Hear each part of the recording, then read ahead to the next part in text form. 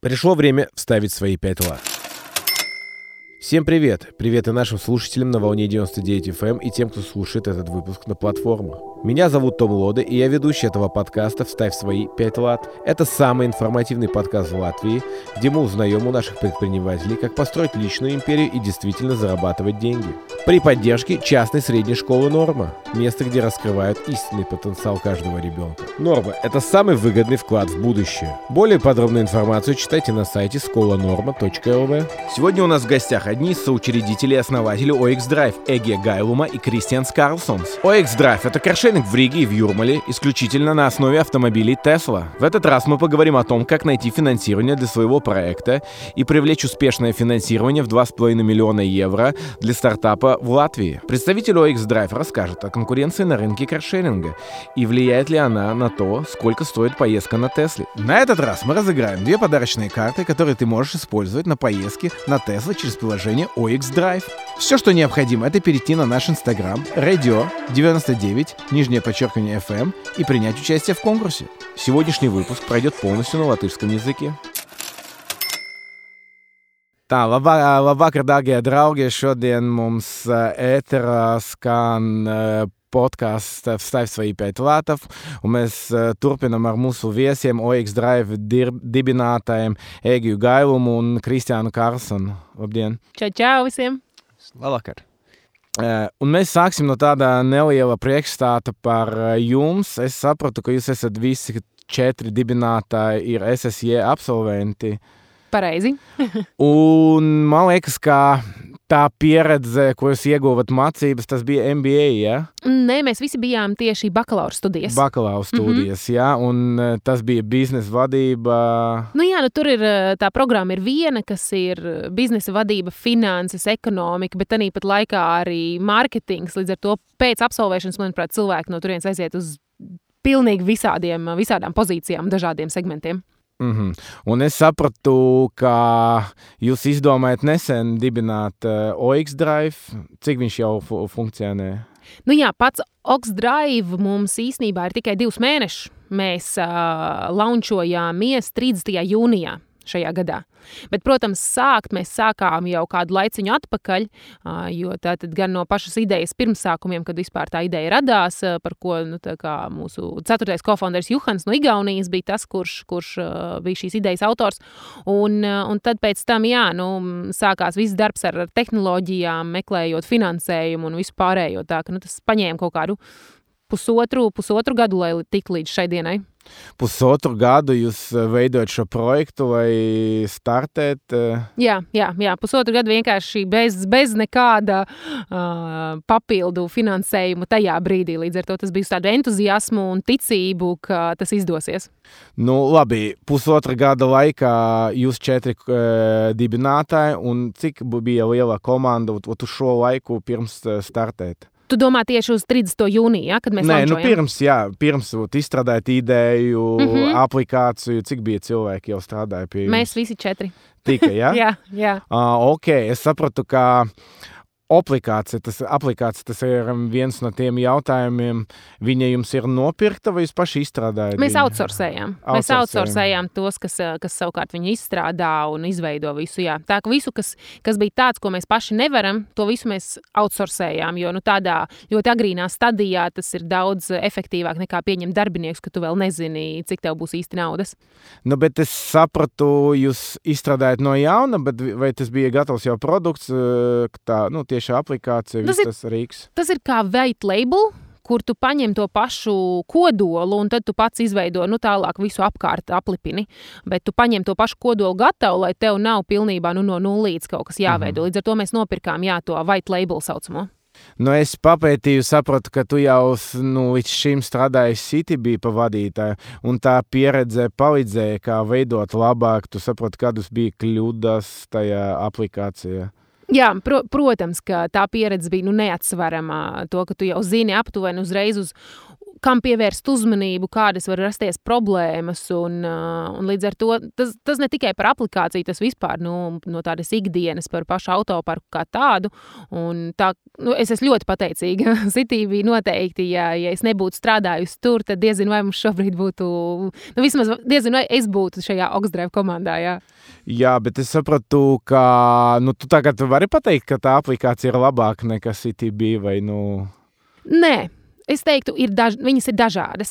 Citybee ir vairākus gadus jau mums priekšā, līdz ar to viņiem vienkārši ir ļoti daudz visa kā. Tu vari tur izvēlēties maksājumu dažādus veidus, tev tur ir pilns ar visdažādākajām mašīnām, līdz ar to tu vari atlasīt to mašīnu pilnībā no katra veida. Mums ir vienkāršāk, jums šobrīd ir arī vienkāršāks servis.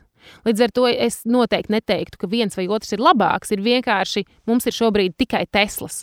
Līdz ar to tas neprasa arī neko tik nenormāli advancētu tajā aplikācijā. Līdz ko mēs sāksim pievienot jau citas, piemēram, tās pašas citus modeļus Teslām. Mums jau arī būs uzreiz jau jāsāk veidot aplikāciju tā, lai viņi kļūst advancētāk ar vairāk funkcionalitātēm, vairāk opcijām. Līdz ar to, viņas ir tīri atšķirīgas. Tagad es saprotu Tesla Model 3 Plus, ne? Pašlaik mums ir 3 dažādas versijas. Standard Range Plus, kas ir tā pati pamatversija, ko gan Tesla sauc par Plus, kas ir laikam mārketinga triks. Bet tad nākamā versija ir Long Range, tas arī ir tas, ko tas vārds nozīmē. Viņai ir lielāks range, ir nobraucamais par kaut kādiem 200 km salīdzinoši ar to pašu Standard Range Plus. Viņai arī ir zirgspēka vairāk, tagad manām vairāk. Un tad vēl ir arī Performance, kas no 0 līdz 100 ieskrienas 3,1 sekundē. Tikai mums tādas 3 versijas pašlaik ir. Kāpēc 3 versijas? Neviena bija grūtāk nopirkt vienu versiju, vai jūs gribētu, vai būtu izvēle? Jā, lai ir izvēle, un katrai tai mašīnai tomēr, teiksim tā, ir cilvēki, kuri vēlas varbūt aizbraukt tālāk, nevis, viņi ir gatavi maksāt mazliet vairāk par to, ka viņiem ir jālādē mazliet mazāk, tad viņi ņem to long range. Ja cilvēkam vajag braukt pa pilsētu, viņam pietiks ar Standard Range Plus, piemēram. Standard Range Plus arī ir pieejamāks, tāpēc arī mēs nopirkām vairāk Standard Range. Protams, ir arī Performance. Performance ir Performance. Bet cenas ziņā tas bija lētāki un dārgāki? Nē, cenas ziņā Performance ir pat dārgākā versija. Un vēl dārgāks ir arī Teslas būs vai kaut kādi? Ir dārgāks, jā. Model 3 arī, principā, Model 3 kā tāds ir pats lētākais variants. Jo ir, piemēram, Tesla ir Model S Plaid, ja Plaid, kā tas rakstās, un tā ir mašīna, kas ir visticamāk ātrākā sērija mašīna vispār, ko var cilvēks nopirkt. Viņi maksā 200 000. Viņi ieskrienās līdz 100 km stundā laikam 2,8 sekundēs kaut kādās. Tur ir kaut kas nenormāls. Bet arī tāda varbūt kādreiz mums būs. Pagaidām nē, jo mēs tomēr gribam pēc iespējas vairāk cilvēkiem dot iespēju braukt ar Teslām, kas nozīmē, vai mēs iegādājamies vienu šo te supermašīnu, vai arī mēs nopērkam varbūt 5-6 Model 3. Tā kā tas ir tas ceļš, ko mēs pagaidām ejam. Bet labi, bet Citybee viņš uzskatāms kā konkurents, vai tas cits produkts domāts citiem cilvēkiem, vai? Mēs neteiktu, ka mēs ar Citybee esam tieši konkurenti, jo viens no mūsu, viena no mūsu mērķa auditorijām, ko mēs esam sapratuši līdz šim, un ko mēs arī īstenībā esam veiksmīgi sasnieguši, ir cilvēki, kuriem lētākā cena nav prioritāte. Viņi varbūt būtu gatavi braukt ar karšeringu, bet viņiem nav tā lētākā cena, kas ir tas, ko viņi skatās, un viņi meklētu automašīnas karšeringu tirgū tādas, kuras līdz šim nebija pieejamas. Jo Citybee, tā ir liela flote ar pēc iespējas zemāku cenu, kas ir pilnībā saprotama un ok, bet mēs esam sasnieguši tādu auditoriju, kas varbūt ir ģimene ar 2 mašīnām, kas vēlas vienu mašīnu pārdot. Līdz ar to viņam viena mašīna ir, otru mašīnu viņi ņem no mums kā Tesla karšeringu. Tā ir tādi dažādi piemēri, kur mēs neesam gluži tieši konkurenti ar Citybee, un kas varbūt pat ja tas ir labi mums, tas ir labi viņiem, jo dienas beigās karšerings ir tāda industrija, kur tu vēlies pēc iespējas vairāk karšeringa automašīnas uz ielas, lai patērētājs zinātu, ka neatkarīgi, vai tas ir Citybee vai Oxdrive vai kas, viņš atvērs jebkuru no šīm aplikācijām un kāda mašīna viņam būs pieejama tuvumā. Konkurenti, jūs analizējat, kas tagad ir galvenais konkurents? Beast, laikam, ne? Zin kā, viņiem ir līdzīgs piedāvājums, bet ļoti maz mašīnu. Līdz ar to, jā, protams, viņi ir konkurence, bet vienkārši viņu stratēģija vai taktika ir pavisam citādāk no mums. Un līdz ar to, ja mēs plānojam izplasties, un mēs jau esam pasūtījuši, principā, tad 110 mašīnas papildu, tad attiecīgi viņi vienkārši izplašās uz citām valstīm ar pāris mašīnām. Tur, piemēram, ar 3, 4, 5, 6 mašīnām. Līdz ar to tā ir pavisam cita stratēģija viņiem. Tāpēc, jā, ir konkurence, bet, pie atsevišķiem noteikumiem. Ja mūsu mašīnas, piemēram, nav pieejamas tev brīvi, tad tu tajā brīdī, protams, tu izvēlēsies bīstu, jo viņam kaut kāda mašīna ir pieejama.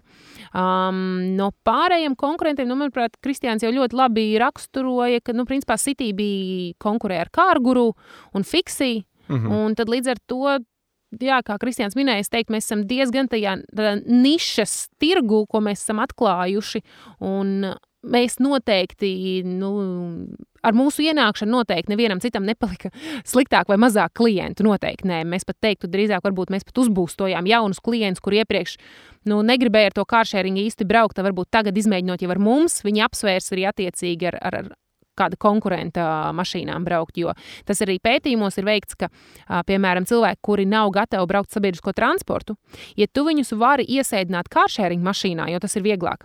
Kad cilvēks ir izbraucis karšeringa mašīnu, viņš psiholoģiski jau ir atvērtāks jau arī sabiedriskiem transportam. Līdz ar to, ja mēs panākam, ka ir cilvēki, kuri pārkāpt kaut vai uz Teslām, tad tas nozīmē nākamais solis jau ir uz to, ka cilvēki vispār aizvien vairāk un vairāk atteiksies no privātām automašīnām un izvēlēsies koplietošanu kā tādu. Es vienmēr domāju arī par to, ka cilvēki mazāk tagad izmantos taksometra pakalpojumus, jo tur ir tiešais kontakts ar cilvēku, bet sabiedriska transporta un karšeringos nav kontakta ar cilvēkiem. Tu paņem, iekāp trolejbusu, var iekāp karšeringa, tas ir viens un tas pats, nav kontakta.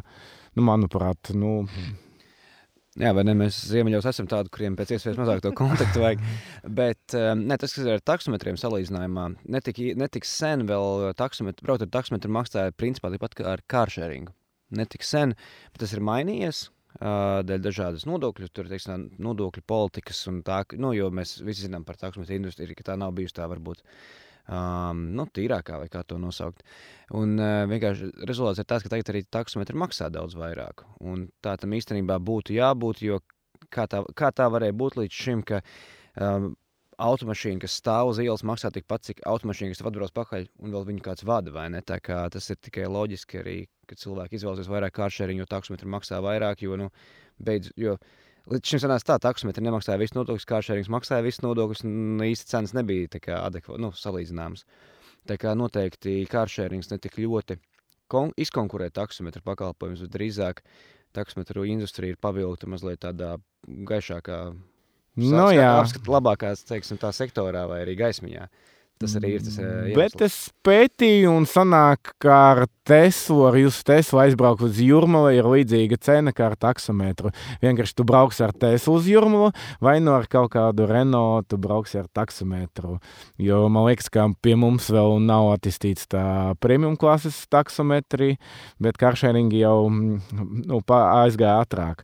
Bet man, kad es ņēmu to jūsu Teslu, man bija tāds pirmais jautājums, kāpēc nav reklāmas uz jūsu mašīnu, ka tas ir OX Drive, tur lejupladē aplikāciju QR kods? Tas patiesībā ir viens no mūsu saucamajiem competitive advantages, jo mēs ieklausījāmies patiesībā to, ko mums cilvēki teica, ko viņi grib. Un tas, ko cilvēki teica, ir, ka es negribu braukt ar reklāmas auto. Es gribu braukt ar to mašīnu un justies, ka tas ir mans auto, kaut vai es braucu 20 minūtes, bet es izbaudu viņu tā, ka tā ir mana Tesla, es ar viņu braucu, un attiecīgi arī pārējie cilvēki tā mani redz, kad es braucu ar Teslu, kas pieder man, jo tas ir mūsdienās diezgan svarīgi cilvēkiem. Jā. Un līdz ar to mēs izlēmām labi, ja cilvēki tā grib, labi, daram, neliksim nekādas uzlīmes. Un, protams, no vienas puses var teikt, ka tās uzlīmes ir savā veidā reklāma, bet mēs atkal sajūtām to, ka patiesībā labāka reklāma būs tas nenormāli apmierinātais klients, kurš tikko jutās kā Teslas īpašnieks, un viņš pastāstīs vēl saviem 5 draugiem. Tā vietā, ka vienkārši viņš stāvēs tur uz ielas un 10 cilvēki paies garām, redzēs, kaut kāds OX Drive, who cares, kāda starpība, neiešu jau skatīties, kas tāds ir. Līdz ar to tas bija mūsu veids, kā mēs par to izlēmām. Un labi, sanāk, pirmā diena, kad 13. jūnijā, cik jums bija mašīnas? Pirmā diena? Man liekas, tas bija 30. jūnijas, laikam, Jūnijas, jā. Kad mēs palaidām visu, karšeringu, bet mums bija 20. Liekas, kaut kas ap 20. 20, jā. Pašā pirmajā dienā bija tiešām 20. Un cik aizņemtas mašīnas bija pirmā diena? 20. 20 visas mašīnas bija aizņemts, pieprasīta tas pakalpojums. Un jūs nedomājat, ka tas bija dēļ tā, ka tas ir Tesla? Ja tas būtu kaut kāds, tur Renault, tas nebūtu tāds pieprasījums. Tas viennozīmīgi ir, Skaidrs, ja mēs būtu uzsākuši karšeringu ar e-golfiem, tas pieprasījums nebūtu tāds, to mēs apzināmies. Bet tas, kas ir interesanti, mums vispār galvenais jautājums vienmēr ir, vai cilvēkiem nebūs tā, ka beigsies šis hypes. Bet tas, ko mēs paši iemācījāmies un ko cilvēki arī saka, ir cilvēki turpina nākt un braukt vēl, un mēs jūtamies tāpat kā šie cilvēki, jo vairāk tur to Teslu brauc, jo vairāk tev tas patīk. Un īstenībā tas ir tieši otrādāk. Tu pirmajā reizi pabrauc, saproti, ka tā mašīna ir interesanta, man ļoti patīk. Un katru reizi, kad sēdies iekšā, tu turpini braukt un gribās vēl. Tā mums saka klienti, tā ir paša mūsu pieredze, ka tu īsti vairs pēc tās Teslas nevar pārkāpt citā mašīnā. Mēs varam tagad sapratu, ka jums 2 mēnešu statistika ir un cik atgriežas tie pirmie klienti, cik viņi atgriežas procentuāli. Jums nav tāda statistikas, cik pamēģināja un ņem vēl, un tādi pastāvīgi klienti no visiem. Teiksim tā, skatīties uz 2 mēnešiem ir mazliet nepareizi, jo bieži vien klienti, kas varbūt pat grib atgriezties, viņi nevar, jo nav mašīnas pieejams. Tā kā, pat ja tu atver aplikāciju, vienkārši mašīnas nav. Bet pat to neņemot to vērā, mēs redzam, ka atkal 30% cilvēku ir braukuši vēl vairākas reizes. Vairākas, 30%. Jā. Un tas ir ņemot vērā, ka pat, ja ir vēl kāds, kurš gribētu braukt vēlreiz, viņš nevar tikt pie mašīnas. Mums laikam lielākais čempions mums absolūtais ir kaut kāds cilvēks ar 30 braucieniem vai kaut kas tāds. Varbūt mazliet mazāk, bet 10 tos. Bet uzņēmumam izdevīgāk cilvēki, kuri brauc uz maziem posmiem, tur 20,5 stundu, vai tie, kuri ņem uz pusmēnesi, mēnesi? Atkarīgs no kuras puses skatās. Ja tu skaties uz ieņēmumu palielināšanu, tad tas ir īsie braucieni, bet ja tu skaties uz izdevumu samazināšanu, tie ir garie braucieni. Līdz ar to viņi savā veidā viens otru izbalansē. Jo tev vairāk cilvēki brauc pa to dienu mašīnā, jo viņi vairāk nolietojas. Attiecīgi, viņi vairāk ir jālabo, viņai izmaksas ir augstākas. Tāpēc gan visideālāk ir tad, ja tev ir gan tie īsie braucēji, un tad ir arī tādi, kas ņem ilgos braucienos, bet ka tās mašīnas rotē. Ka nav tā, piemēram, ka tikai 5 mašīnas visu laiku tiek izmantotas garajos braucienos, un tad visas pārējās tikai īsajos. Ideālā versija ir, ka ir gan, un mašīnas rotē, ka tā viena mašīna tad tiek izmantota tur īsajiem braucieniem, lai tie nobraukumi tā mašīnām nav tā, ka vienai mašīnai, sasniedz jau 50,000 nobraukums, otrai 5,000 nobraukums. Līdz ar to, tas ir no kura gala skatās. Bet es domāju par tiem abonementiem, jau lasīju aplikāciju, ka arī abonementi var paņemt uz mēnesi, gan uz 3 mēnešiem, bet man radījies tāds jautājums, vai tas būs īsti karšerings, ja es paņemšu uz mēnesi, man viņu jāmazgā, seko tirībai, jālādē, kā būs ar šo? Jālādē tev ir jebkurā gadījumā. Ja tu mašīnu paņem, vienkārši mēs tev iedodam kartiņu, ar kuru tu bezmaksas var lādēt to mašīnu. Protams, ja tu izlēni to mašīnu tur 5 minūtes, tad tev viņa nav jālādē, bet ja tu paņem no mums, lai aizskriet līdz Liepājai un atpakaļ, tad attiecīgi tev tāpat viņa būs jāuzlādē. Un tāpēc tie ir tā kā abonēšana, tas ir tas jaunais paveids, kas ir car subscription. Līdz ar to tas ir tā kā nedaudz citādāks vienkārši biznesa modelis, ko arī mēs piedāvājam tādēļ, ka mēs redzam, ka tam ir pieprasījums. Bet līdz ar to tas ir kā atsevišķs bezmaksas segments, bet arī karšēringā tiem pašiem konkurentiem arī notiek tieši pats, kad cilvēki vienkārši paņem un to mašīnu tur ilgstoši. Un tas ir vienkārši daļa no cilvēku pieprasījuma, ka viņi to vēlas. Un vēl man interesē tāds jautājums vienmēr par komunikāciju. Piemēram, cilvēki ne visi izprot to karšēringu. Man liekas, ka līdz galam viņš vēl Latvijā nav attīstīts. Ja? Kā komunicēt ar jums? Gadās visādas problēmas, tur nopirku tur ķefiru, ieliku bagažnieku izlēju. Ja? Viens tur baidās paslēpt to. Kāda jums komunikācija? Jāzvana, jāraksta, cik ātri es dabūšu atbildi? Mēs laikam esam šobrīd vienīgais karšērings, kuram ir WhatsApps. kur tu vienkārši caur aplikāciju uzreiz nospied support chat, laikam saucās. Un visu, un tu uzreiz ar mums WhatsAppā vari chatot, un līdz ar to mēs redzam, ka cilvēkiem tas ļoti, ļoti patīk, jo tas ir visātrākais veids. Mums ir tiešām cilvēki, kaut kas atgadās, viņi nofočē bildi un atsūta, un tad mēs saprotam, mēs pārsvarā tā arī daram, ka mēs skatāmies, pēc situācijas. Tas ir kaut kāds, nezinu, tur negadījums, ka tev izlītas kefīrs aizmugurē, tad attiecīgi mēs palūksim, lai tu pamēģini iztīrīt tik, cik tu pats vari, ja galīgi nevarēsi, tad aizdīs pie mūsu partneriem, kur mēs izmazgāsim kārtīgi viņu. Līdz ar to tā komunikācija visātrākā ar mums ir WhatsAppā. Uzreiz pa tiešo WhatsApps. Bet var arī zvanīt, sūtīt ēpastu, bet skaidrs, ka ēpasti tas vienmēr būs ilgāk. Un zvanīšana var gadīties, ka kāds jau ir aizņēmis līniju. Tādēļ WhatsApps vienmēr būs tas ātrākā saziņas veids ar mums. Tālāk es gribēju pajautāt, es izlasīju, ka jums sakotnējas investīcijas bija 2,5 miljoni. Kurienes tas investīcijas, kā jūs piesaistat viņus? Tas bija valsts investīcijas, privātas, angel. Es domāju, Egija var sākt par to labo, un es varu pēc tam cepties par to slikto tajā visā pieredzē. Good cup and the bad cup. Jā, tātad 2,5 tas ir finansējums kopējais. Bet attiecīgi tur izdalās investīcijas un finansējums, kas ir, piemēram, aizdevums. Mums bija tas kā diezgan līdzīgi daudziem citiem startupiem. Tas nebija viegls ceļš, tas bija diezgan garš ceļš. Mēs izmantojām, man liekas, visus iespējamos savus kontaktus no kontaktgrāmatiņas telefonā ejot cauri vienkārši. Tā, manam draugam mamma mācījās kopā ar šādu cilvēku, kuram tagad ir tur liels uzņēmums. Labi, rakstam šim draugam, lai viņš varbūt pajautā mammai.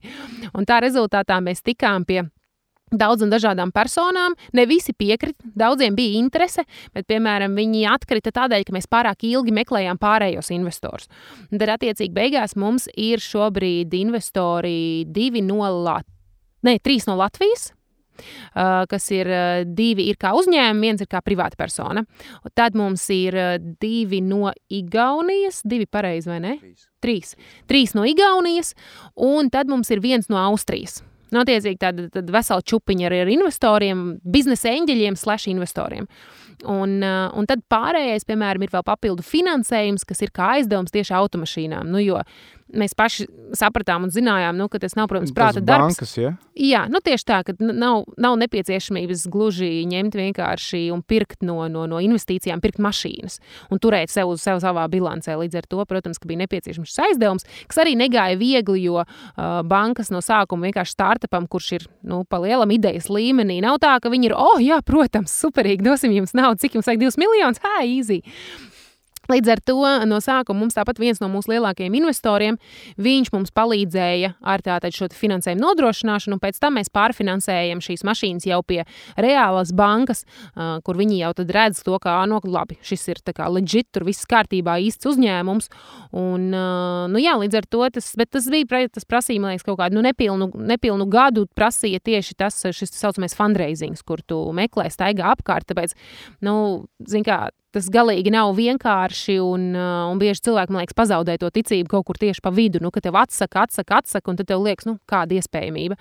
Un arī mēs, protams, izgājām visādiem tiem emocionāliem rollercoasteriem cauri, bet beigās jau, ja tu pats tici tam produktam vai servisam, tad beigās vienmēr atradīsies arī pretī tev kāds uzņēmums vai privāta persona, kas ir gatava investēt. Un, šis ir tā kā par to privāto daļu, privāto pusi, un tad mums īstenībā ir arī, Kristiāns var papildināt ar, tu pieminēji valsti un pašvaldības, tā Kristiānam ir arī tur, ko teikt. Jā, es vienkārši esmu ļoti prasīgs pret komandu un prasīgs pret savu valsti arī, vai ne, kas mūs, kur mēs cerējām, ka mums saņemsim kaut kādu atbalstu. Bet vienīgais varbūt, ko Egija, gribēju pieskarties tam, ko Egija teica par to, ka tas bija diezgan liels rollercoasters mums, kā jau visiem šādos gadījumos.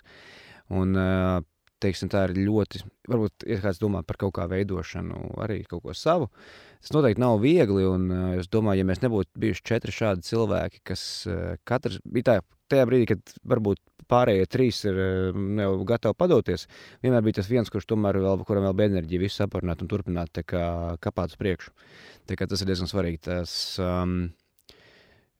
ir tās labs teiciens, ka viduvēja komanda lielisku ideju var padarīt par sliktu ideju, kamēr lielas komanda viduvēja ideju var padarīt par lielisku. Tā kā tā komanda noteikti ir viennozīmīgi pats svarīgākais. Vispārējais tiešām ir sekundārs. Tā kā svarīgākais ir savākt ap sevi labus cilvēkus, gudrus un čaklus, un pēc tam var īstenībā pat savākt gudrus cilvēkus ap sevi un strādīgus, un pēc tam domāt, ko es varu darīt kopā. Tas ir tāds klišejs, bet tas tā tiešām ir. Bet to mēs noteikti ļoti pārliecinājāmies. Jā, mēs jebkurā gadījumā ir dažādas institūcijas, vai ne, kas sniedz atbalstu, ir visādi LIA, ir Altumi un tā tālāk. Kaut kādu atbalstu mēs esam saņēmuši tagad, bet... No kāds tas ir procents no kopīgas investīcijas? Nē, no investīcijas, bet tas, ko mums vienkārši, kā Igi jau minēja, teiksim, tā aiziet zaļam uzņēmumam, teikt bankai, lūdzu, dod mums aizdevumu, tas tā nenotiek. Visas bankas Latvijā un pat ārpus Latvijas, ko mēs uzrunājām, pateica, mums atnāciet pēc gada, 2 ar kaut kādiem... Gatavu biznesu. Ar gatavu biznesu, un tad mēs jūs finansēsim. Tā kā īstumā mēs jau esam aizdevumu no bankas, bet nedabūjām. Mēs no kaut kāda cita veida institūcijas. Bet stāsts vienkārši ir par to, ka valstī ir dažādi atbalsta instrumenti, un mēs tā patīk stāstīt, mums dažādi ministri un politiķi runā par to, cik mēs esam zaļi, bet īstenībā tajā brīdī, kad mēs teicām, hei, lūk, mums ir bizness, mēs pat neprasījām aizdevumu, tad tas valstī nemaksātu neko, ne no valsts līdzekļiem, ne no Eiropas fondiem, mēs neprasījām aizdevumu, viņiem viss, kas viņiem bija jādara, bija jāsniedz kredīta garantija. Kas nozīmē, ka ja kaut kas ar mums notiek, tad viņi garantē, ka viņi to atmaksās to aizdevumu bankai. Mēs spējām parādīt 100 dažādos veidos, kā mūsu īstenībā tas viss automašīnas. Tur nav riska nekāda, jo sekundārais tirgus ir tāds, kā viņš ir Teslām, ka var pārdot mašīnu par to pašu cenu, par ko nopirki. Un beigās valsts, labi, viņi pateica nē, kas ir ok, visiem ir tiesības teikt nē, bet tas viņiem prasīja kaut kāds mēnešus, 4, 5. Atteikt, jā? Izskatīt, jā. Un atteikt. Un prasīt 100 jautājumus, lai gan īstumā mēs pēc tam uzzinājām no paziņām un draugiem, kas tur strādāja šajā institūcijā, ka īstenībā nekad mērķis nebija mums to mašīnu, mums to vispār kaut kā palīdzēt. Un tad rezultātā, ok, protams, biznesi ir riskanti un tā tālāk, bet tā ir viena lieta, bet, kad tu vazājies degunu cilvēkus un tērē mūsu laiku pa lielam, lai beigās pateikt nē, jo viņi zināja, ka viņi teiks nē, un tad mēs uzzinājām, ka viņi ir piesaistījuši šī jautājuma konsultēšanai cilvēkus, kuriem ir klājas interešu konflikts, lai vispār izprastu to biznesu un tā tālāk. Tā likās, tas bija diezgan nesmuki. Un tā sajūta palika galīgi tāda nepatīkama, ka ticības nav nekādas, ka visi vismaz esošie politiķi un atbildīgās personas, kuras stāsta par zaļo kursu, ka vispār viņi tiešām to domā. Jo tad, kad kaut kas ir tiešām jādara, tad ir, beigās vienīgais, kā mēs paši pateicām, labi, tad brauksim ar lietuviešu citībī mašīnām, lietosim igauņu software startups un paši pirksim vācu traktors un tad turpināsim ražot graudus un neko vairāk. Tāda mums tā sajūta palika pēc tās. Labi, vērsties tagad jau ar gatavo biznesu, kur jums gatavs biznesa, Teslas ir, viss ir. Jūs tagad negribat jau, vai nav jēgas tur iet? Mēs esam lepni cilvēki, varbūt pārāk lepni, bet, teiksim tā, šajā brīdī jau mums, varbūt mums nevajag vairs to. Jo tas tajā brīdī jau, kad tev ir gatavs biznes, un es arī teiktu, ka mums tas biznes galīgi vēl nav gatavs, mēs esam 2 mēnešu biznesā un redzēsim, kā mums ies arī šo ziemu un vēl pēc gada. Bet jau kurā gadījumā, protams, tas biznes ir gatavāks nekā bija pirms tam, bet tad, kad tu esi gatavs, tad jau tev ir daudz vairāk interesanti uzreiz. Un, mēs jau nesakām, ka es personīgi pat neuzskatu, ka valstī ir kaut kas tāda, vispār tāda lietas ir jāatbalsta. Vienkārši bet ja mēs dzīvojam sistēmā, kur valsts atbalsta, bet selektīvi, tas jau vairs nav godīgi. Kāpēc? Tāpēc ir tas komentārs par traktoru, tad turpināsim zemniekiem zemgalē sponsorēt traktors finansēt, bet, jebkur citu biznesu uzreiz, tad, paldies, nē, lai gan saka, ka tas valsts interesē. Bet ar privātiem investoriem, kā viņus piesaistīt, ko viņam solījat, kāds būs naudu atgriezums, vai cik ilga vajag jūs atgriežat, vai kaut kāds procents viņš no peļņas saņem, uz kāda principa jūs meklējat, ko piedāvājat investoriem? Kāpēc investori investē uzņēmumos kā tādos, tas jau ir, protams, primāri, lai kaut ko nopelnītu. Tā kā arī, lai sniegtu tādu sociālo labumu, kas mūsdienās kļūst ar vienu, tā teikt, izteiktāk, vai ne? Teiksim, tāds social investing.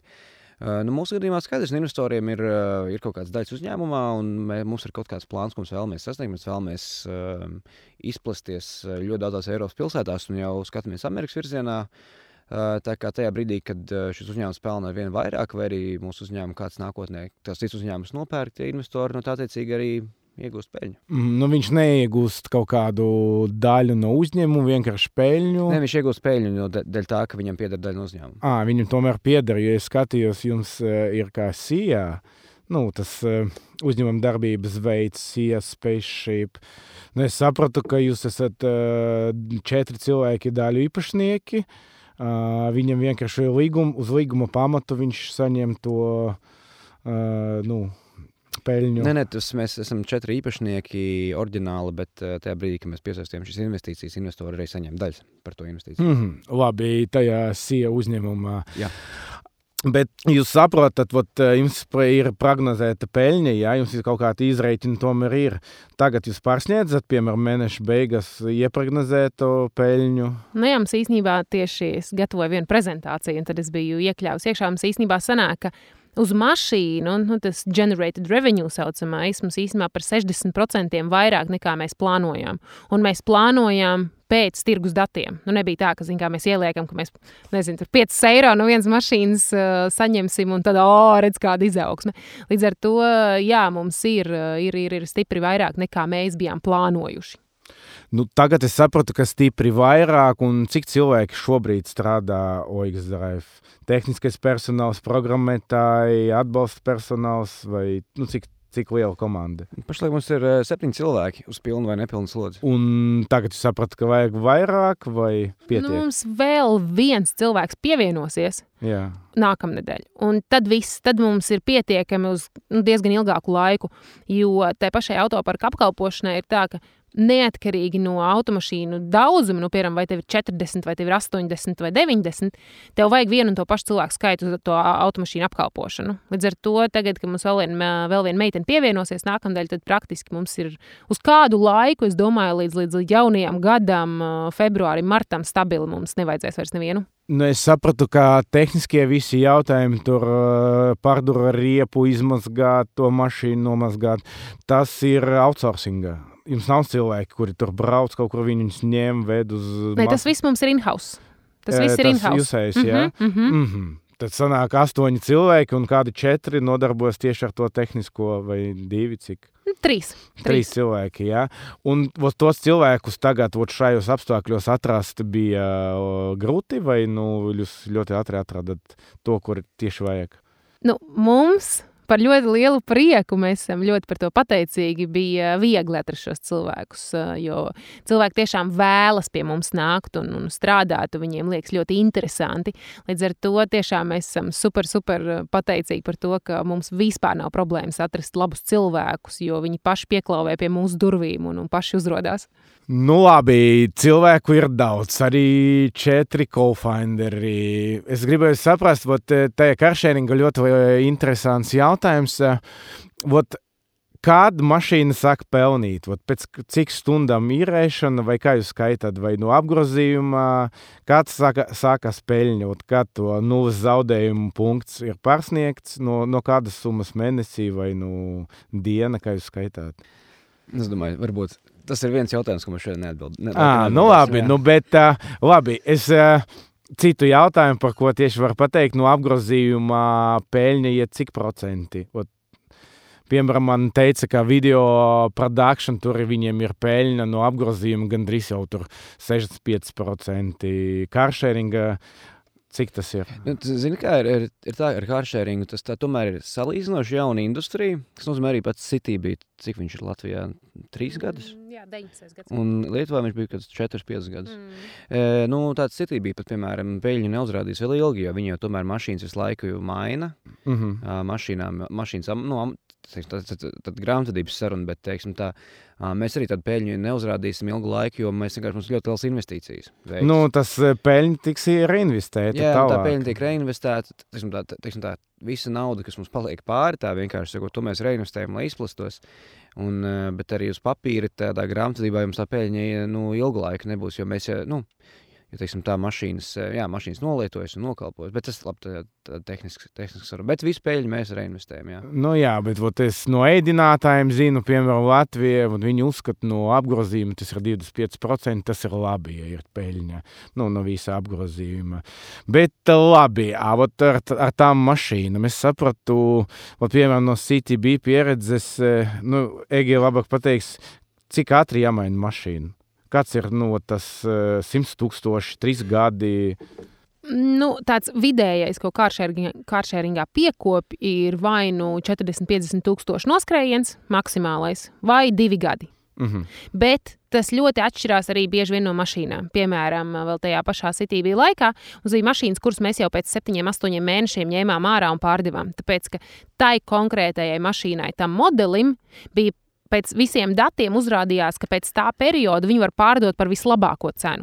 Savukārt citas mašīnas nobrauc 2 gadus un tikai tad pārdeva. Līdz ar to tas ir ļoti atkarīgs no mašīnas, un mūsu gadījumā mēs vienkārši skatīsimies to, cik tās mašīnas tiek nobraukts, un mēs arī centīsimies tomēr tā, lai tev kā klientam vienmēr ir relatīvi svaiga mašīna, nevis tu brauc ar 80,000 noskrējienu jau mašīnu. Līdz ar to mēs centīsimies, es teiktu, varbūt tās gadu turēt to mašīnu, bet tas ir šobrīd tāds pilnīgi minējums, ka vienkārši pilnīgs minējums. Varbūt klientam būs kaut kāda prioritāte nopirkt no jums pēc gada mašīnu, ja viņš ir tur zelta klients nolietojis tur vairākus mēnešus to mašīnu. Mums ir bijuši daži cilvēki, kuri saka, ka man ļoti patīk, vai es varu šo pašu mašīnu, kurā es braucu, pirkt. Mums saka, nē, mums viņu vajag biznesam. Bet tā protams, 2 lietas, ko Egi teica, protams, ir kaut kāds kopējais nolietojums, vai arī pat tirgus situācija, kad to mašīnu ir tīri izdevīgi pārdot. Bet jā, liela loma, jo tomēr ir arī klientiem. Un mūsu gadījumā es teiktu, ja neskaitot dažus amizantus cilvēkus, kopumā mūsu klienti ir tiešām burvīgi un brīnišķīgi cilvēki, kas ar tā mašīnām apiec uzmanīgi, brauc uzmanīgi, dažreiz pat paši viņas nomazgā un iztīra, lai gan viņiem tas nav pat jādara. Tā kā es teiktu, mums ir pat ļoti paveicies ar mūsu esošo klientu bāzi vismaz, kas par tām mašīnām izturās ļoti jauki, teiksim tā kā par savējām. Bet iepriekšējās sērijas mēs runājam ar elektrokāra līdzdibinātāju, un viņš saka, ka galvenā problēma tas nav pārdot, piemēram, bet nopirkt. Kā jums ar to Teslas pirkšanu? Es sapratu, jūs pērkat jaunas mašīnas. Viņi paspēja jums sagādāt tik, cik jums vajag tas mašīnas. Jūs gaidat tagad 90 mašīnas? Jā. Palielam, tāpēc, piemēram, mums nav šobrīd tās 90 vēl šobrīd, jo mēs viņas gaidām. Un viņas būs attiecīgi tikai kaut kur, gada beigās. Varbūt, pat pārcels vēl vēlāk, ņemot vērā visu esošo situāciju. Bet ar šīm, kas mums šobrīd jau ir, mēs viņas jau sākām pirkt labu laiku atpakaļ arī. Mums, piemēram, tās daļa no mašīnām, pat, varbūt lielākā daļa, mēs pirms palaidām Ox-Drive, mēs sākām vienkārši kā parasto nomu, tā kā tev ir, 6 hertz, visas pārējās autonomas, jo mēs viņas jau dabujām, bet mēs vēl neesam gatavi karšēringam, jo ar 3 mašīnām tu nesāki karšēringu. Tad mēs sākām cilvēkiem vienkārši izīrēt parastā nomā, un līdz ar to mēs meklējām arī dažādus veidus, un ja, piemēram, mēs nevaram pasūtīt no Teslas, tad mēs arī izskatām variantus, piemēram, par mazlietotām mašīnām, kur tiešām tur, tai mašīnai ir maksimums kaut kādi 5,000 noskrējiens, mēs izskatām arī tādu versiju, un tad mēs, piemēram, nopērkam tādu mašīnu vēl klāt papildu, jo, ja mēs paļautos tikai un vienīgi uz to, ko mēs no Teslas varam dabūt, tad visticamāk mums šobrīd nebūtu vēl 43, 45 mašīnas, mums būtu droši vien, kaut kādas 20, 30 mašīnas tikai. Es sapratu, ka Tesla nav tāds ierasts, ka visiem tur BMW vai Volkswagen, viņam nav tādu dealeru, kā, piemēram, kā pie mums aizēja uz veikalu un nopērts. Viņam ir savas pārdošanas schēma, ka viņi pārdod savu veidlapu, jā, un jūs tur pasūtiet. Vai? Jā, daļu mēs pasūtām, piemēram, tikko arī mēs pasūtījām vēl čupiņu jaunu mašīnu, un tas ir burtiski tieši tāpat kā jebkura cita persona, bet mums ir arī partneri sadarbības, caur kuriem vienkārši mēs varam tātad veikt šo te, saucamo bulk order, kur tu uzreiz var vairāk mašīnas pasūtīt kopā. Un cik maksā aprikot vienu mašīnu, lai viņa derētu atvērtā aplikāciju, aizslēgt, viņa strādātu ar aplikāciju? Tas mašīna aprīkot kā tāda, tur nekas, tas nav nekas dārgs, bet ir pār 100 eiro. Jo tas ir kaut kāds mazliet, kaut kāda papildus dzelžu, hardwares, kas iet mašīnā iekšā, tā kā tas nav nekas tāds traks. Tās ir tādas minimālas izmaksas. Viss pareizi, viss galvenā, ka izmaksa tas aplikācijas atbalsts un darbs ar to programmētāju vai, kāda ir galvenā tā, sāpe varbūt, vai, tā problēma, uz ko aiziet vairāk līdzekļi, spēks un... Es vismaz teiktu, ka apdrošināšana. Ļoti dārga, jā? Viens jautājums ir, teiksim tā, es skatos uz to tā, es domāju, ka pārējie arī, ka viena lieta ir tā investīcija, ko tev sākumā ir jāveic, bet tas investīcija jau tu var veikt vienreiz, bet jautājums pēc tam ir tās tekošās izmaksas, un mūsu gadījumā, es domāju, visiem karšeringiem apdrošināšana ir tā lielā sāpe, jo apdrošinātājiem Latvijā un daudzās citās valstīs īsti nav pieredze ar karšeringiem, nav datu, un apdrošinātāji ir konservatīvi, līdz ar to mums īstenībā, mums ir liels prieks, ka mums ir kāds partneris, kas mums apdrošina pašlaik, jo nav tā, ka apdrošinātājiem ļoti gribas apdrošināt karšeringu. Nav viņiem tādas pieredze, piemēram, atsevišķi pa uzņēmumiem. Piemēram, man ir OX Drive, tev ir tur CTB, tur vairāki gadījumi, man mazāk gadījumi, kāpēc es maksāju pa lielumu. Es sapratu, ka tu vidēji kaut ko pa nozari maksā tur par to apdrošināšanu. Tur ir tā lieta, ka nav tāda vidējā cipara, cik nozara maksā, jo apdrošinātāji vienkārši vai nevēlas apdrošināt, un tad uzņēmuma nav apdrošināta daļēji. Tas pa kasko mēs runājam? Jā, pa kasko, protams, jā. Un tad ir gadījumi, kur viņi pasaka astronomiskas summas, kas tam uzņēmumam nav izdevīgi. Līdz ar to nav pat tas tāds chicken and egg, vai ne? Apdrošinātāji piedāvā pārāk augstas likmes vai nepiedāvā vispār, līdz ar to viņi netiek pie datiem no karšeringa. Un pat, teiksim tā, ja tu kā karšerings atnāc un saka, neuztraucies, viss būs ok, mums mašīnas tur sasita kāds varbūt vienu reizi mēnesī, viņi tam nevar ticēt, jo tie nav dati, ko viņi ir saņēmuši, tie ir dati, ko tu viņiem pasaki. Bet labi, es skatījos aplikāciju, tur ir kādas iespējas, tur pašrisks, ne pašrisks, kaut kā to mainīt. Kā tieši tehniski tas strādā? Tu vienkārši uzreiz par mani ziņo kasko vai kā tas notiek? Vienkārši tas, mūsu gadījumā mums ir apdrošināšana, kasko mums ir. Mums ir arī pašrisks, un vienkārši tu kā vadītājs, tas nav citādāk, kā ja tā būtu tava automašīna un tev būtu tavs kasko. Ja tu esi vainīgs, tev ir pašrisks, mūsu gadījumā tas ir 750 eiro. Ja gadījumā tu neesi vainīgs, tad tu neesi vainīgs, tad tev jau neko jāmaksā par negadījumu. Bet man liekas, ka tu minēji, tu domāji, ka tu vari samaksāt kaut kādus 2,50 eiro, un tad tev ir 0 pašrisks. Ja tas ir tas, ko domāju, tad mums šobrīd tādas opcijas nav. Bet citiem uzņēmumiem tādas ir iespējas. Un tas ir, principā, tāds saucamais gamblings. Ka tā kā tu paļaujies uz to, ka pēc datiem, ka tā kā cilvēki vidēji diezgan maz avārijas taisa, līdz ar to tu samaksā prīmiju kaut kādu maksu, tur nezinu, piemēram, 2, 5, 10, vienalga eiro, un tad tev ir šis 0 pašrisks. Bet uzņēmumam tas neko nemaina. Tā kā līdz ar to tas pilnīgi neko nemaina. Tā ir vienkārši tāda, spēle uz datiem, ka tā iespējamība, ka tu tā tad avarēsi, ir relatīvi zema, līdz ar to, ja tu tur piemaksā klāt tur vienalga 5-10 eiro, mēs tev dodam iespēju tātad, ka tev nebūs jāsadz nekāds pašrisks. Jūs pagaidām tādu neplānojat, jo mašīna ir dārgāka nekā... Jā, tev vajag datus tam. Lai tu to varētu ieviest, tev vajag datus, kur tu redzi, cik iespējamība ir, ka tu avarēsi. Tad, attiecīgi, mēs esam 2 mēnešus, mums to datu nav šobrīd. Un, piemēram, tad, kad ir gads pagājis, mēs varam skatīties, ka iespējamība, ka, tur Toms avarēs, ir tur, 2% vai tur 0,5%. Tad, attiecīgi, mēs varam no tā pielāgot un izdomāt. Jo, piemēram, manā tāda izpratnē, taču drošība arī mašīnām atšķīras. Piemēram, Tesla pati piebremzēs, tur turēs joslas. Piemēram, es paņemšu kaut kādu Peugeot vai kaut kādu lētāku ekonomklases mašīnu, viņi nebūs tāda drošības iespējas kā Tesla, un tāpēc avarijas iespējamība ir lielāka nekā ar Teslu. Piemēram, drošība taču ir lielāka ar Teslu. Jā, īstenībā ir tā, ka Tesla skaitās drošākās mašīnas pasaulē. Kamēr tādi Renault Zoe, kas ir parādījuši arī elektroauto, maz elektroauto, bet, piemēram, Renault Zoe ir, principā, tur, cik tur 1 no 5 zvaigznēm ir saņēmuši dažādos testos.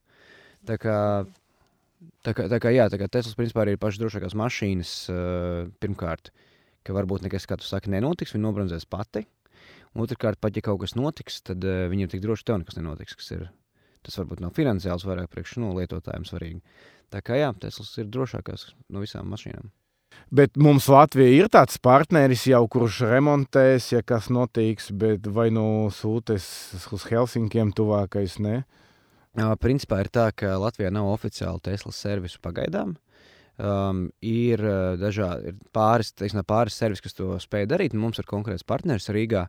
Bet jā, teiksim, tā ārpus Rīgas īsti tādu uzņēmumu, kas Teslas labi salabot, teiksim, tā kādos kosmētiskos gadījumos īsti nav. Ja gadījumā tas ir kaut kāda baterija bojājumi vai arī kaut kas ir Tesla specifisks, tajos gadījumos mašīnas ir jāsūt uz Helsinkiem vai Stokholmu vai citu servisu. Bet tās iespējams tur mēnešu laika, es sapratu, ka tas būs remonts. Bet pagaidām nebija nekas, ne? Tas uzticīgs automobils. Mums nav bijis nekas, kur bijis jāsūt kaut kas. Mums ir bijuši visādas ķibeles, liels vai maziņas, kas nekas ārkārtējs, bet mums neviena mašīna nav bijis jāsūt projām vēl, ne.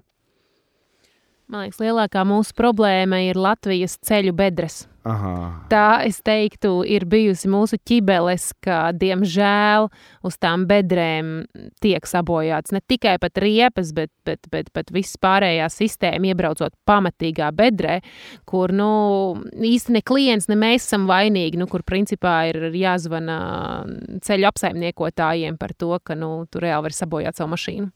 Bet par to, kurš maksās kasko vai kaut kāds būs gadījums, ja es iebraukšu bedrē, salauzīšu tur riepu disku. Tā, diemžēl, ir lietotāja atbildība, jo, ja mēs to pilnībā 100% ņemtu uz sevi, tad kas notiek ir, ka cilvēki tomēr, lai arī mūsu klienti ir tiešām ļoti jauki, bet tomēr tā ir un paliek nomas mašīna, un tas, kas ir pierādījies dzīvē, ka tomēr nomas mašīnu cilvēki mēdz braukt neatbildīgāk.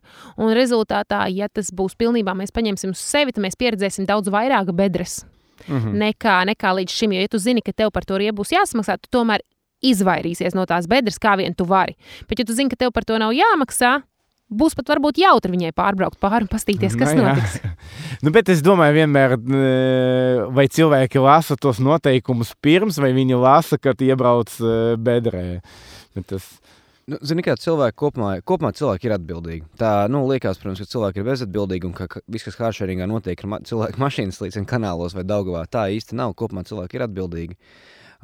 Tādos atsevišķos gadījumos, kad cilvēki iebrauc, viņi arī uzņemās atbildību un nebrīnās par to, ka tas bija viņiem jādara, jo gribētu teikt, ka mūsu pakalpojums, ko mēs piedāvājam, ir, mēs tev iedodam automašīnu, bet pakalpojums, ko mēs tev nepiedāvājam, ir, ka mēs tev noņemam atbildību no tevis par saprātīgu rīcību, ja tu tā varētu teikt. Un līdz ar to, jā, vai tu brauktu ar savu mašīnu bedrē? Nē, tad kāpēc, lai tu brauktu ar mūsu mašīnu bedrē? Un tas ir tas, kas cilvēkiem ir jāsaprot.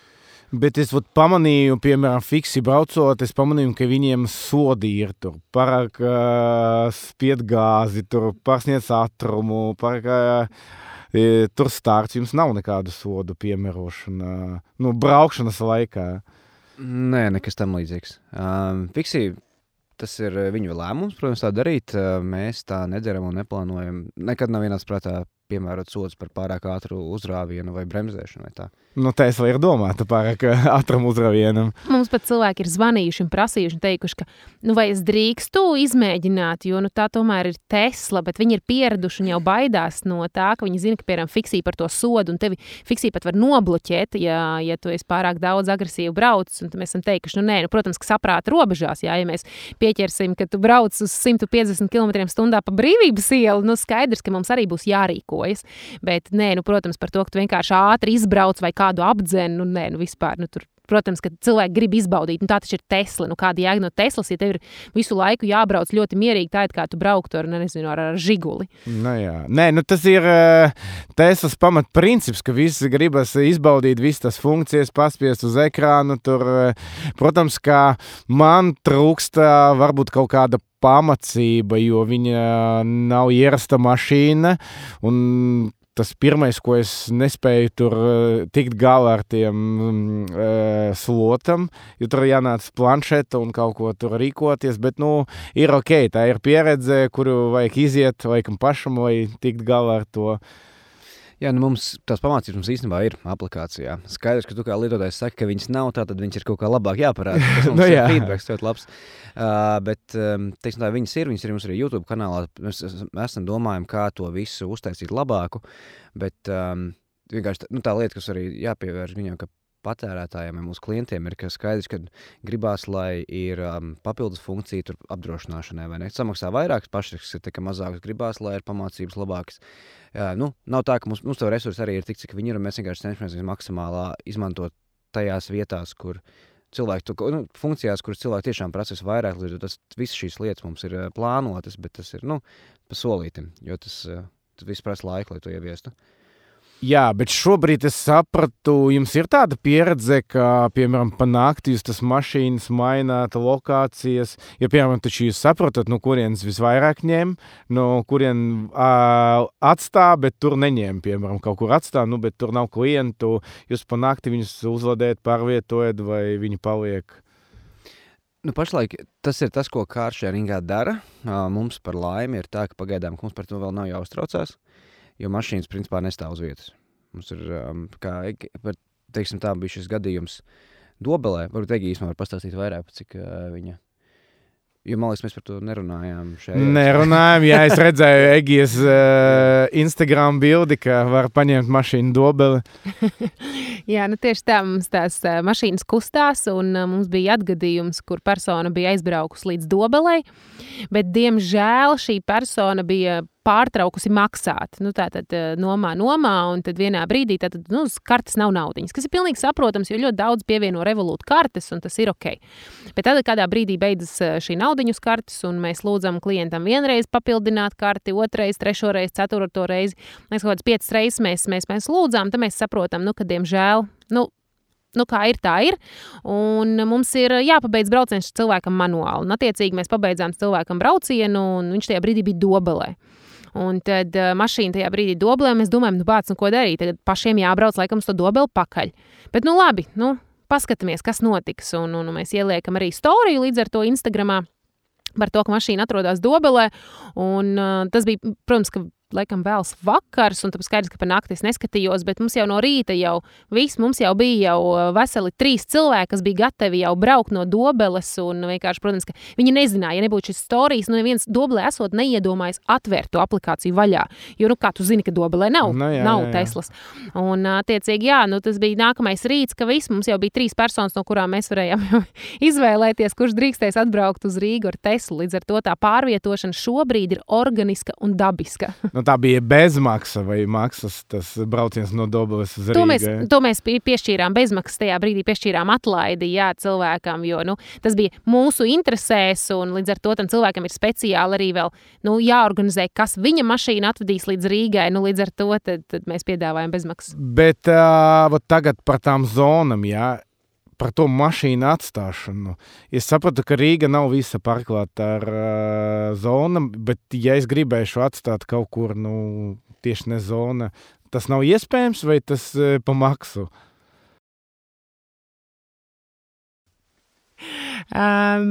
Principā tas ir iespējams, bet tas ir maksas pakalpojums, jā. Ja tu piezvanīsi un teiksi, nezinu, tu tur esi kaut kur Bolderā, vai varbūt kādā citā rajonā, tad tas aprēķins principā ir 50 eiro plus, ja es nemaldos, 50 centi par katru kilometru līdz zonai. Un, attiecīgi, un tad tev ir šāda iespēja. Ja tas būs jau ārpus Rīgas, tad tas tarifs ir nedaudz jau augstāks. Bet šāda opcija ir, un, protams, tad mēs arī izskatām to iespējamību. Jo, protams, ja kāds piezvan un pasaka, viņš ir aizbraucis uz Daugavpili un vēlētos atstāt, tur būs ļoti augsta maksa. Tie būs jau vairākos 100, mēs runājam, eiro. Un, protams, nekāda problēma, tu vari to mašīnu tur atstāt, un mēs tev pabeigsim braucienu, bet, attiecīgi, vai tu būs gatavs samaksāt tur, piemēram, 200 eiro par to, ka tu atstāji to mašīnu Daugavpilī. Es gribu vienīgi piebilst, ka es nesaucu gluži par maksas pakalpojumu. Tas ir tikai maksas pakalpojums pēdiņās, jo tas ir šie 50 eiro plus 50 centi par kilometru soda sarakstā par to, ko mēs varam cilvēkiem piestādīt. Jo es neteiktu, ka tas ir pakalpojums kā pakalpojums, standarta pakalpojums, ko mēs piedāvājam. Tas ir atsevišķos gadījumos. Ir cilvēki, kas pats godīgi saka, klau, es steidzos uz lidostu, man vienkārši mašīna nebija, kur atstāt, es samaksāšu visu, ko vajag, atvainojās, un tas ir pilnībā saprotams. Ja cilvēks ļaunprātīgi to izmanto, tad tas vairs nav pakalpojums, teiksim tā. Jo tas, tā zona ir tāda, kāda viņa ir, un kopumā jau viņa ir tomēr jāciena, tā zona. Bet es vienmēr domāju, ka biznesa ziņa paplašināt šīs zonas, jo mēs sapratam, ka mēs dzīvojam Rīga, mums mašīnu daudz, cilvēku daudz, bet cilvēki no mazam pilsētiņam, piemēram, Zemgale, tur Dobelē, viņi skatās tā, mēs arī gribam kaut kādu karšeringu, mums nav, bet biznesa ziņa, tas nav izdevīgi, vai nav tas intereses, pilsēta ir maziņa. Kāpēc neiet tur vairāki karšeringi, tur pat samakātu nav? Tas jautājums laikam vai ne, kāpēc Rīgā, bet nevis kāpēc pa visu Latviju, piemēram, vai kaut vai pilnīgi visos ciemos. Tas jau pavisam vienkārši, jā, tas viss ir atkarīgs no tā, cik daudz reizes tā mašīna tiks kustināta dienā. Ja tas cilvēks aizbrauc uz kaut kādu ciemu, kas ir 150 km no Rīgas, viņš tur aizbrauc ar to mašīnu piekdienu, atstāja viņu vienkārši uz ielas, teiksim, tā zonā, ja tur tā zona ir, un svētdien brauc atpakaļ, un tas nav izdevīgi, jo visu nedēļas nogultā mašīna vienkārši nes uz zaudējumus. Cilvēks noteikti var no Rīgā paņemt to mašīnu, aizbraukt uz to vietu un viņu turēt to mašīnu, bet viņš nedrīkst beigt nomu tajā vietā. Bet jā, tas ir tīri finansiāls jautājums. Vai, ja tajā ciemā pēkšņi, ja tas ir ciems ar 100 cilvēkiem, ja 100 cilvēki tās mašīnas kustinātu katru dienu 4 reizes, tad jā, tas ir skaidrs, ka karšērings tādās vietās būtu. Bet varbūt ir kaut kāda jau pieredze, piemēram, es tur lasīju pa Yandex Food, ka viņi sakot ar 800,000 ienāk pilsētā. Karšeringa ir kaut kāda tāda Eiropas statistika, ka mēs, piemēram, pārdodam frančīzu karšeringa pilsētam, kur ir vairāk pa 500,000, 400,000 vai tādas pieredzes. Īsti tas ir tas īsti tādu ciparu nav. Tur vairāk jautājums ir arī citu nevis par cilvēku skaitu. Tas ir cilvēku skaits, bet otrs svarīgais mainīgais ir blīvums, kā arī sabiedriskā transporta efektivitāte. Tā kā, piemēram, tāda Rīga ir ļoti pateicīga karšēringam, jo pilsēta tomēr ir salīdzinoši izkliedēta. Sabiedriskais transports nav labs Rīgā. Varbūt kāds teiks, ka ir. Es nedomāju, ka daudz cilvēku domā, ka ir. Līdz ar to tajā brīdī tev ir izdevīgi šādu karšēringu operēt. Jums arī cilvēks skaits diezgan, nav tik maziņš. Bet, ja ir jautājums, kas ir mazākais, ir pilsētas kā Tallinn, kurās ir karšērings, ir pilsētas kā Viļņa, kas labi jau kļūs arvien lielāka, bet man liekas, ka Tallinn ir mazākā pilsēta, kur es zinu, kur eksistē karšēri. Nē, ir... Citī bija Liepājā. Citī bija arī Daugavpils. Jautājums, cik Citī bija ienākums nestā Daugavpils vai nesalīdzinājums pret Rīgu, bet ir arī bijis Daugavpilī un tā. Bet tādas, manuprāt, teiksim tā, finansiāli nopietnākas pilsētas, jā, tas ir... Es zinu, ka ir Zviedrijā mazākā pilsēta ir karšēringa ar 200,000 cilvēku. 200,000. Nē, bet sanāk mums pat, es daudzreiz redzēju, ka mums pat vienmēr visās piegādes, visās tur karšēringus, kura vēd, izkrīt Bauderais, jo viņš ir Rīgas rajons, bet viņš izkrīt, jo viņš, ļoti tālu esot, pa vienu ceļu jābrauc, un kaut kā es vienmēr baložos. Izkrīt tas rajons, tur nedarbojas. Kā viņš nedarbojas? Viņš darbojas tas taksometra aplikācijas, bet viņi tur nebrauc. Nav tuvu mašīnas. Bet man liekas, ka visi tie karšēringi, tas ir pilsētas mēroga tāds uzņēmums, kurš atbalsta pilsētas iniciatīvu atbrīvot no automobīļiem centru un tā tālāk. Un pašvaldībam jāsāk domāt, kā rīkot, piemēram, speciālus, kā taksometriem pārkingus priekš karšēringiem. Un man liekas, ka tagad ir tās laiks, kad pašvaldībam jāiesaistās un attīstīt pie savās pilsētas to karšēringu. Man liekas, tā nebija vēl nekāda atbalsta no Rīgas, piemēram, kaušē, ka City bija tur OX Drive'am, nebija nekādas tādas pieredzes. Īsti ne, pašvaldība domā par to. Viņi rīko visādas tur tās grupas un tiekās un plāno un piesaista ekspertus un speciālistus, bet īsti tas nekustās uz priekšu. Grūti pateikt, kādēļ, bet jo ir plānots, ka ir šie mobilitātes punkti, ka, piemēram, ka tev savienojas, tev iet vilciens, un tad vilciena stacijas, kas ir Rīgā, kļūst par mobilitātes punktiem attiecīgi, kad, lai cilvēki aizvien vairāk brauktu, piemēram, no tās pašas, tur Siguldas brauktu ar vilcienu, un tad tu iekāp karšēringa mašīnā tajā stacijā un tālāk aizbrauc tur tieši līdz centram, kur tev vajag, vai tur paņem skūterīt un pārbrauc uz citu vietu.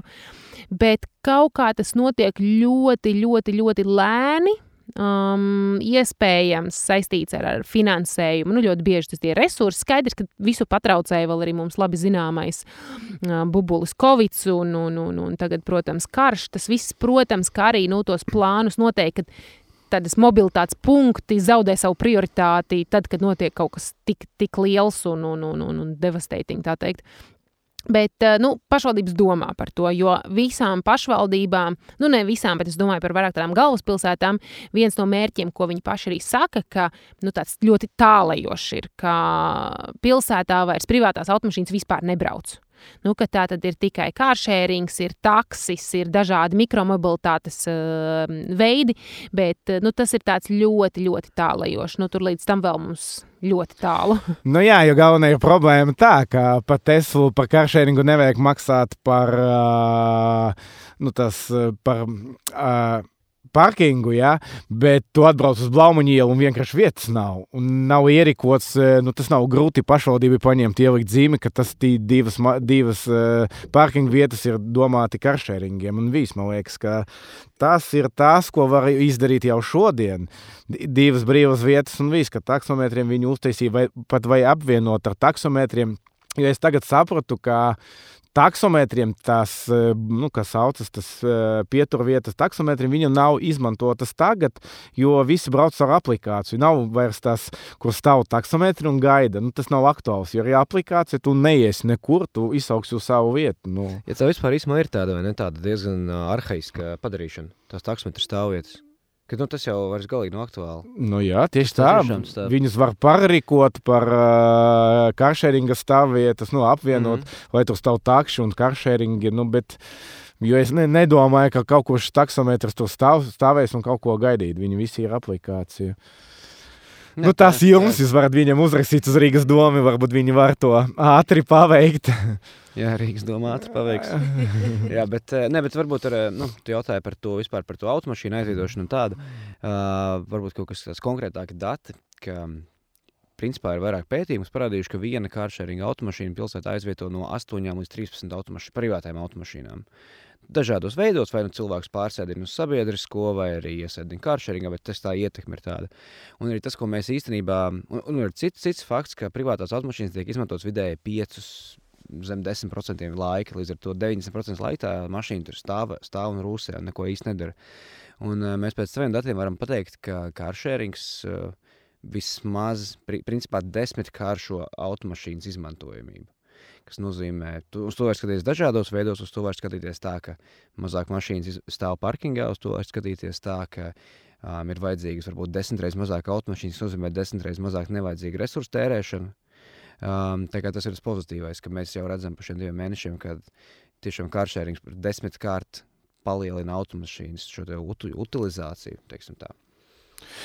Es domāju, ka matemātika var būt tāda, ka mēs, piemēram, mūsu klausītājiem, jums sanāk 41 cents minūte sanāk par braukšanu. 44, jā. 44 centi pa minūti. Un, ja cilvēki mūs klausās, lai viņi paņem laiku, cik viņi brauc ar personīgu mašīnu, un tas var būt, jo mans draugs, viņš strādāja biroja centra, un viņš saka, es izrēķināju, man sanāk 15 minūtes līdz darbam, un atpakaļ tikpat pusstundu.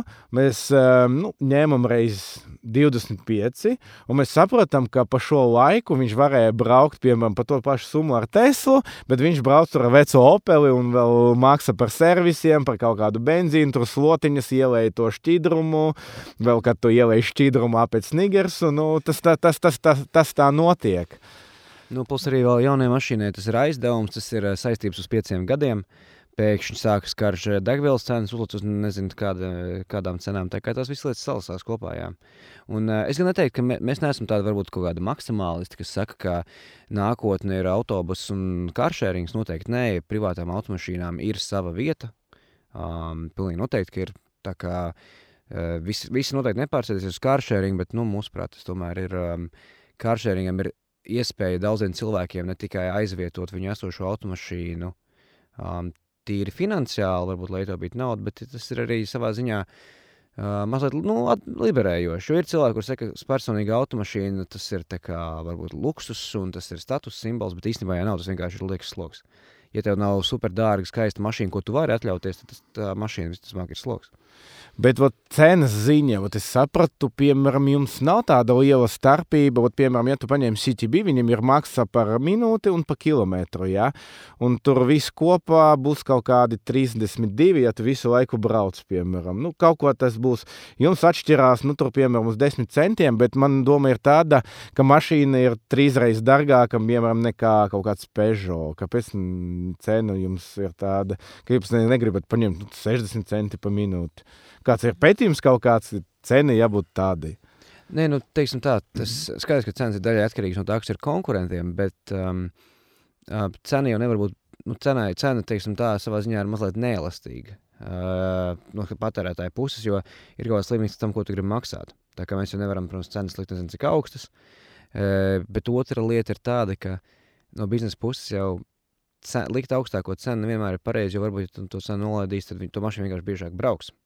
Un tad varbūt tev māržas ir mazākas, bet kopējā peļņa ir lielāka. Bet es sapratu, ka jums nav vienmēr pieejamas mašīnas, un pieprasījums ir lielāks nekā mašīnu skaits. Varbūt cena to nedaudz. Vai jūs baidāties tā, ka atbrauks vēl jaunas mašīnas, vai cilvēki jau sāk, nē, viņam dārgi, mēs nebrauksim? Nē, mēs galīgi neizlēmām par cenu, balstoties to, ka mēs baidamies par kaut ko, ka kaut kas mainīsies.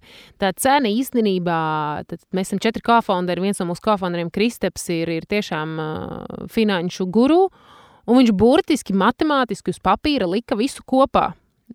Turpat salīdzinot arī gan ar konkurentiem šeit, gan ārzemēs, tā, lai tas ir, latviski sakot, makes sense. Ka nevis tev vienkārši ir random cena 60 centi, tāpēc, ka mēs varam būt dārgāki, bet tādēļ, lai viņa būtu pamatota gan no mūsu puses, gan arī no lietotāja puses. Līdz ar to, tai cenai ir jābūt loģiskai, kādēļ viņa tāda ir, nevis vienkārši tādēļ, ka mēs gribam dārgu cenu, tādēļ, ka, un tad arī jautājums, cik ilgi cilvēki ir gatavi maksāt par neadekvātu cenu, jo vienmēr jau ir mācīts par to, ka tas labākais punkts ir tajā brīdī, kad tev kā lietotājiem ir sajūta, ka tu dabūni super servisu par ļoti labu cenu. Un tas ir brīdis, kurā tu principā to cilvēku dabūni tādu, ka viņš nāk atkal un atkal un atkal, jo viņam ir tā sajūta, ka es par labu cenu dabūnu nereāli labu servisu. Nevis, ka tā kā, no šito jau es tikai savā dzimšanas dienā izbraukšu, jo es esmu gatavs samaksāt, protams, bet, es nezinu, vai tā cena ir adekvāta. Līdz ar to cenai ir jābūt loģiskai, adekvātai.